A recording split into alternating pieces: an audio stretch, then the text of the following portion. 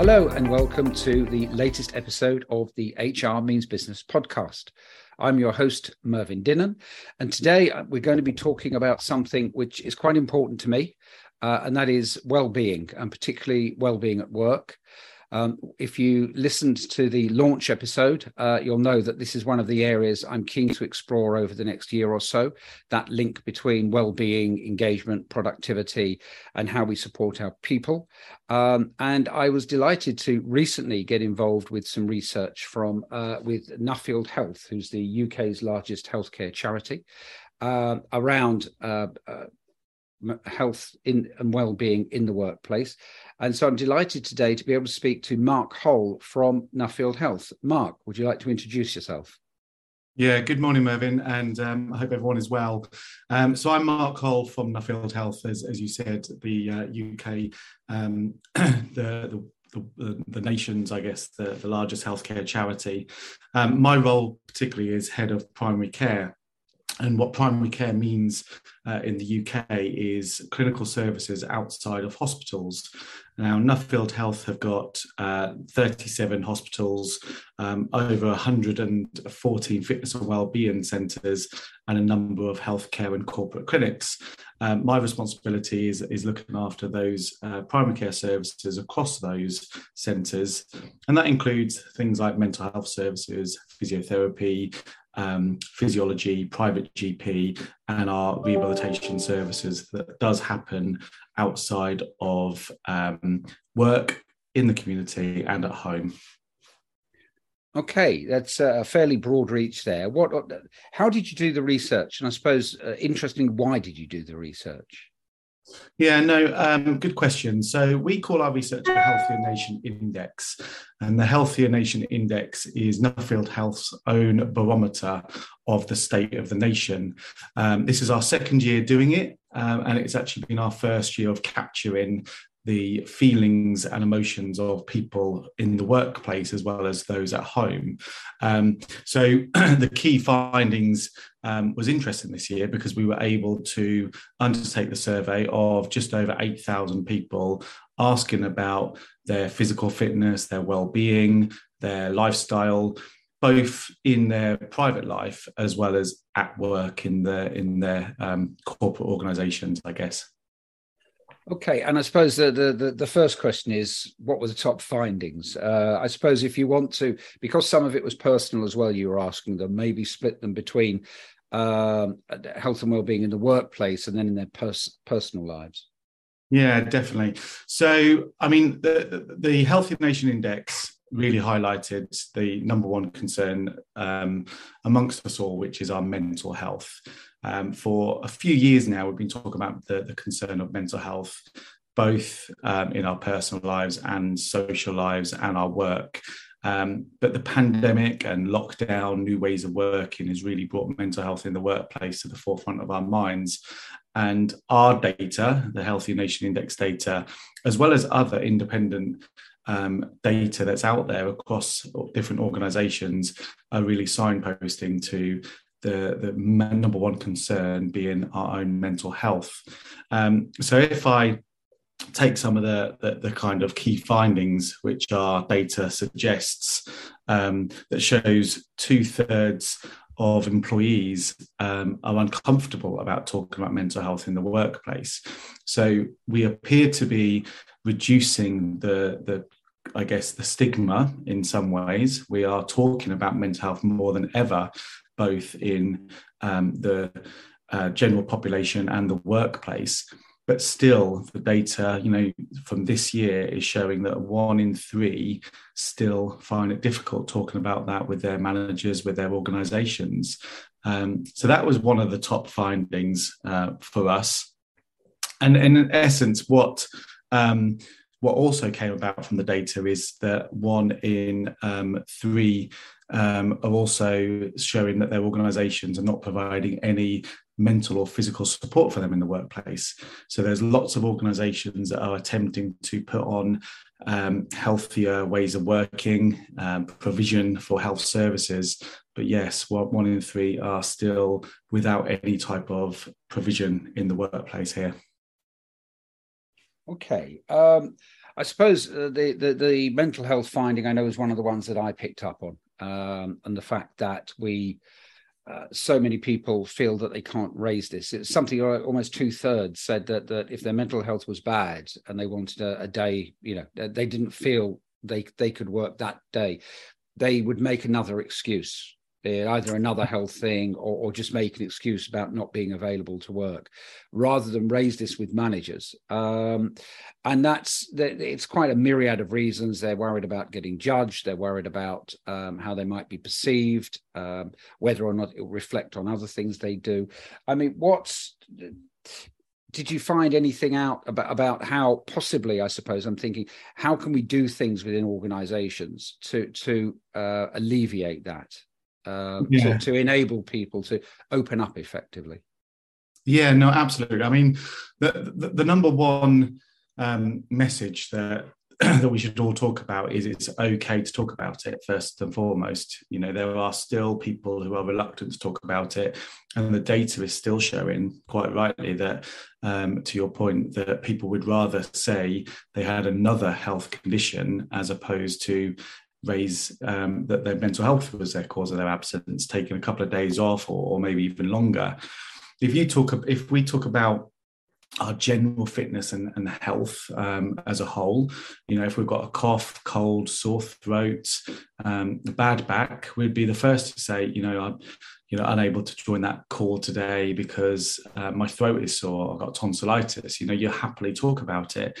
Or if you've got a bad back, or a rugby injury or a cycling injury, you'd happily promote almost that you've got an injury because it suggests that you're active and you're physical, you've got back pain, or I'm having physio as well. It all sounds quite engaging and almost quite beneficial to promote that. But when it comes to mental health, you will not in most cases have people opening up and say, I'm going to take a few days off, or I'm unable to join those big important meetings next week because I am just feeling overwhelmed. Those discussions just don't take place.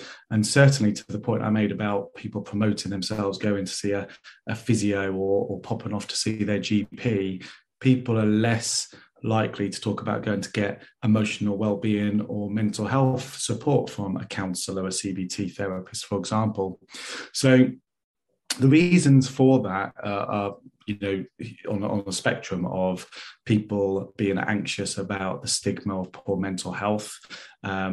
People are worried about what it might mean. Will it suggest that they're weaker in the organisation? And bringing that to a real life situation, away from my professional background, I've had a couple of friends and mates who have struggled, and they've spoken to me because of my professional background and asked me for advice, as well as being a friend. And when I've asked them about talking to their managers in their workplace, they have both said that they spoke honestly about why they're off work, which is great. But there, as a side effect to that, they really are now quite anxious about the impact it might have on future promotions in the workplace. The feelings that they might not get the opportunity that they used to have from different senior leaders about partaking in projects or partaking in presentations or live events, etc., because of what they've told them about their mental health. So it is definitely that portrayal of I'm a weaker person because I've had some time off or have struggled with my mental health.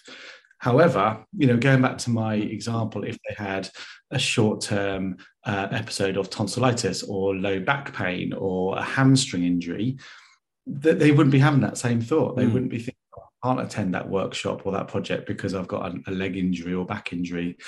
And what we need to do is try to normalize, mental health is health. Doesn't matter whether it's physical or mental. Yeah, it's almost with physical injuries and people who've got viruses and stuff. They're clearly, it is a reason why they cannot be at work if they are working, obviously, in an office or a prime location. But mental health is possibly, to some, not seen as a reason to be not working. and possibly as we enter and possibly an increased era of remote and flexible working. It's almost a case of, well, you can work from home. I know when I've been ill in the past, and it's a physical or a virus thing, I can do some work from home. But mental health is almost like, well, it doesn't make any difference whether I come to the office or not. I just need some time to myself for whatever reason. And so, I mean, is that something that companies you think should be more alert to? Yeah, no, I think so. And if we want to go down the sort of channel of hybrid working and remote working, we've seen that it really can benefit us from a mental health perspective. There are, definite more flexible ways of working, reducing the burden of driving to work or commuting via public transport to and from the office, finding a car park space close to your office, getting back to feed the children, pick up the children's school runs, all of that adds to our daily stress can be somewhat reduced through flexible working or home working, depending on how we define that. But in essence, it can also contribute towards an increase in stress and poor mental health because of things like the always on culture. Your laptop is always on your dining room table or in your office available, until the late evening in the day. You hear a Teams call ringing on your laptop or phone, maybe, that if you were in a traditional office setting, you would clock off and go home and not have that always on. So there really is that diversity and that impact on mental health in different ways. And when it comes to having that flexibility for organizations to think about how people could take a few days off at home but still work, even with poor mental health or an acute episode of mental health, for example, it's really important for managers and organizations to understand the cause of that particular episode or that the struggles that the employee is going through. And if that is around a project or a particular work event that may be causing somebody to be suffering, it's important to recognize that. And it doesn't matter if they're in the office or working from home, that stress or that strain is not going to be any different if they're working on that particular project at home or at work in the office. So, the other shout out and the call out here is to not just be open about mental health in the workplace, but, if the employee is willing to talk about what is causing it, is it a home life, social life, work life? Is it a particular project at work that's causing them to have that increased anxiety or stress? To find out why, because there might be some short-term resolution by more flexible working, reduced hours, or even providing that individual a bit more support on that particular work topic, for example. Okay. Obviously, you did research beyond mental health. I personally think it is an issue, or it is a topic that we don't pay enough attention to, mental health at work, and will be very important over the next few years, certainly, as we settle into whatever the post-COVID working world is, plus time of recession and economic hardship, which we will come to a little bit later. You also had other health data around kind of fitness, cholesterol, BMI. What were the signals you were getting from that? Yeah, no, good question. And around our general physical activity that came from the Healthier Nation Index, I'll just list out a few statistics here that we've got, that just over a quarter, so 27% of the UK adults are motivated to exercise to increase their mental health and improve their mental health, which is great. 11% of adults say their mental health has got worse, but is willing to do something about it. We've got 60% say that a lack of motivation is a barrier to them exercising to get started. So, half the population are telling us they would like to exercise, but they just can't get motivated, for example. And interestingly, 15% admit to having done no exercise in the previous 12 months to the survey. which is staggering, really, because we define exercise not necessarily as gym classes or running, but that includes any type of physical activity that causes somebody to get out of breath, whether that is walking, gardening, vigorous housework, walking up and down stairs, for example. Quite a few things on there. But when we overlay some of our clinical data that we've got. So at Nuffield Health, we undertake health assessments on people across the UK, particularly in the workplace. Some of the data around our BMI and cholesterol is really interesting, actually. We've done a deep dive on the data that compared our 2021 data, so last year's data, immediately post-pandemic, to the year before the pandemic, so 2019. And we were finding that that things like their fitness had decreased. So the amount of fit people in sort of the terminology, their physical fitness had got worse since before the pandemic.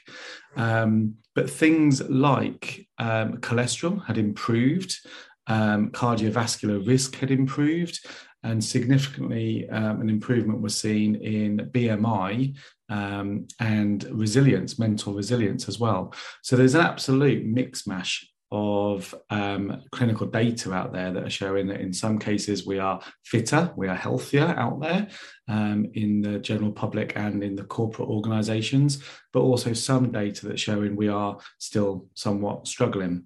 And when we look at the resilience component of our health assessments, we look at how mental resilient they are. So despite the data showing that our mental health, the poor mental health is on the up, the resilience to that across a certain population does improve to be improving. Okay. I suppose it's interesting that there is, I suppose, this difference between people doing more exercise and people doing none, and some of that might be, I suppose, a spillover from the last couple of years.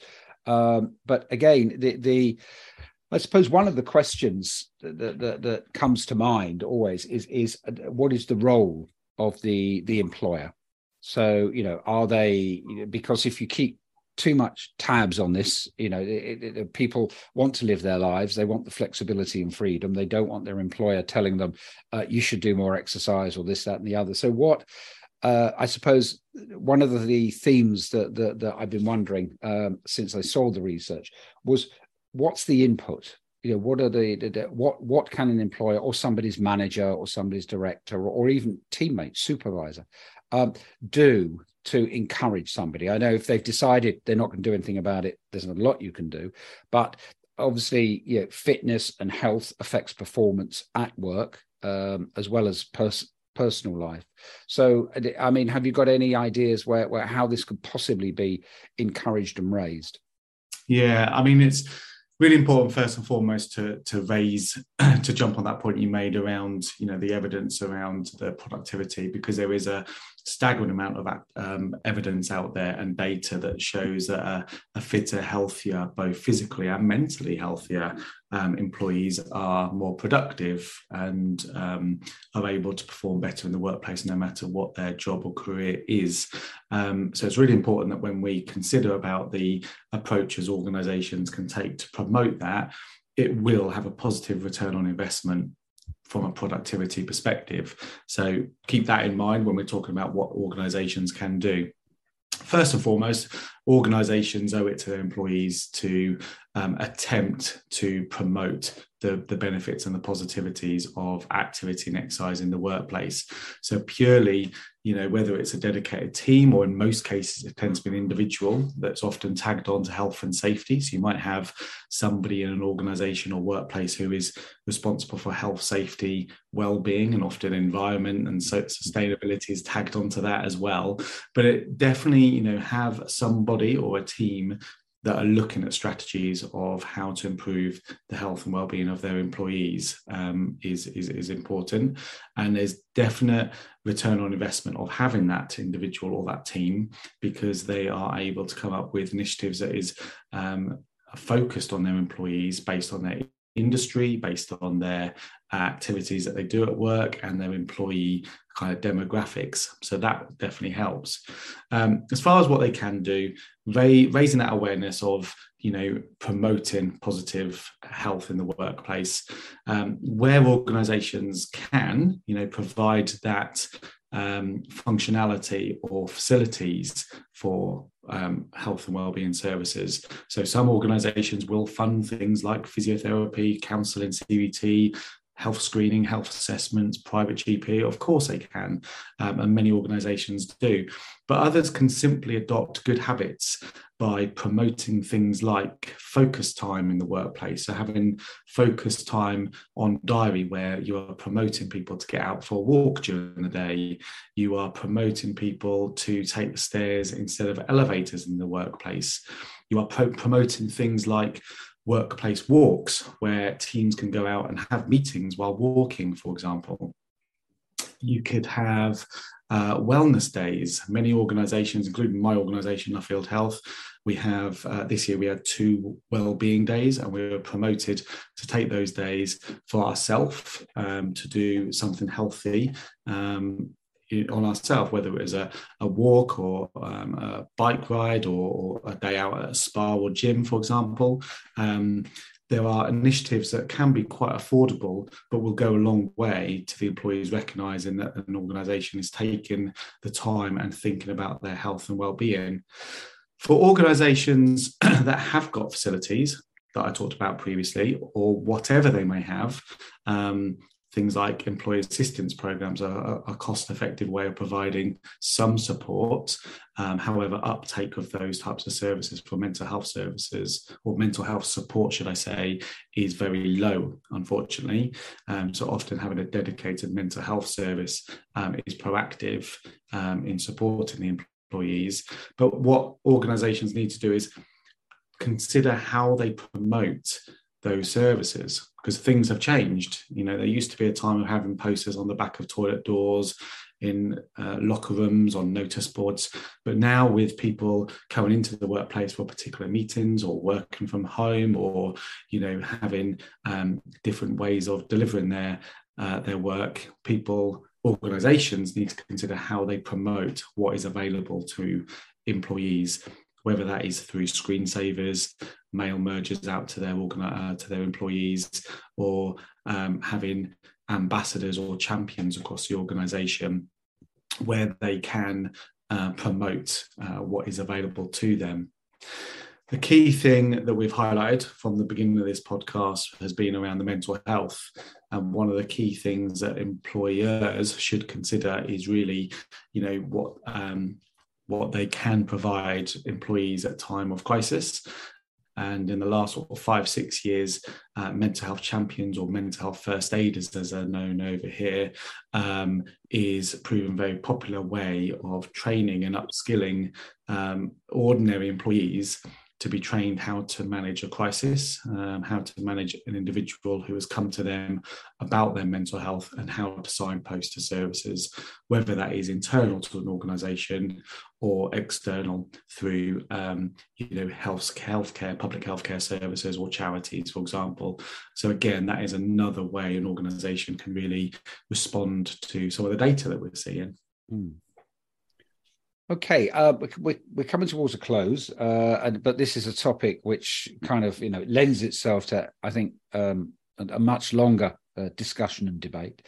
So maybe I'll have you back on the podcast at some stage. I suppose 2 things I wanted to raise. One of the things that, or one of the findings rather, that your research showed was to do with women and the menopause, and a lack of support, a lack of knowledge, a lack of, I suppose, help for women who are going through the menopause, and understanding. And I suppose the other one, I don't mean to put them both together, but I suppose it's the 2 points I'd like you before we wrap up to look at, is with the current economic situation worsening.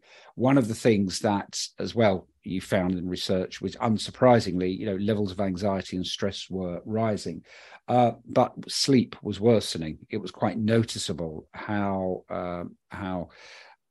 worse people were saying their sleep was, whether it's the quality of the sleep or the length of time they're able to sleep without kind of waking up and kind of tossing and turning and stuff. So if I could, I suppose, use those two and say, your observations on those.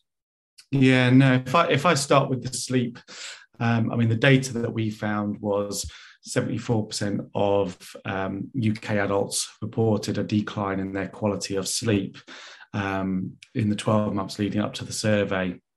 And I think one in 10 people reported that they were getting only between 2 and 4 hours of sleep, which is unreal. It's yes. It's unbelievable, really, because that amount of quality sleep, or not necessarily quality sleep, that amount of sleep is really going to burden their general health and well-being and productivity in the workplace, as we talked about. So it's staggering, really. And I think what has led to that poor quality or particular reduction in the amount of hours is probably directly an influence of stress, worry, and anxiety. I'm trying to think of when I personally struggle with my sleep. Number one was being a new father, having a newborn child in the house where you are limited to a couple of hours sleep is number one. But the other occasion is where there is stress, anxiety, or worry. It's whether that stress is low level, such as I need to get up to catch an aeroplane or a train tomorrow. You never have good quality sleep. Your mind is always on that thing that is burdening you.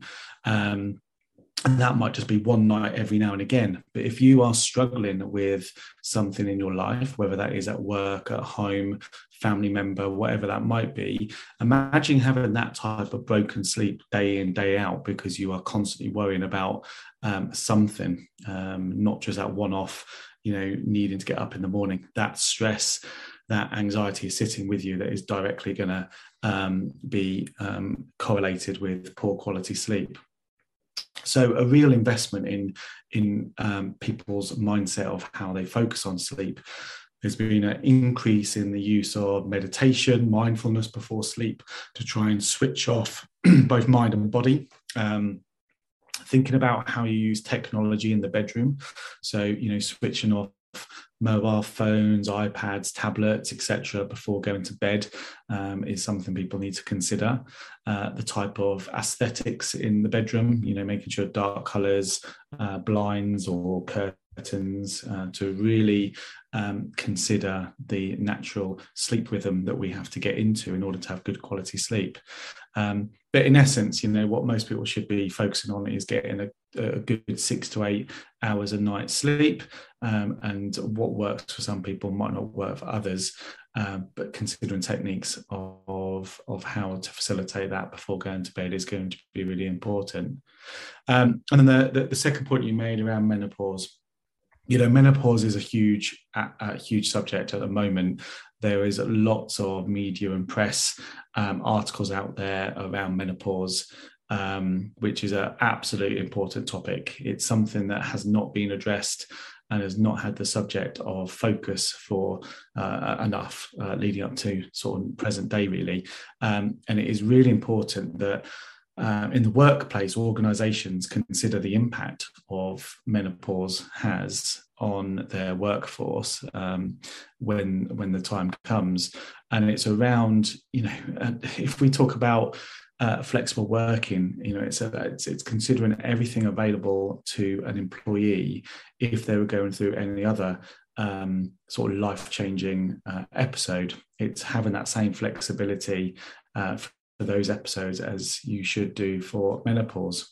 We've now seen organizations, high street shops that are bringing out clothing range for menopause. The attention it's getting is fantastic, and absolutely it should have been there before now. So there is definite things to be done in the workplace to support individuals going through menopause, definitely. Thank you, Mark. A very illuminating, interesting, and I think quite a few good insights and advice there. Really enjoyed chatting to you. The Healthier Nation Index is available and for people to access. And I think it's time to pause and reflect, particularly through, I suppose, the more difficult times we might be going through, how organisations can support their people, which I think is going to be a big topic over the next 2 or 3 years. So thank you for your time, and I look forward to catching up with you again. Thank you, Mervyn. Appreciate it.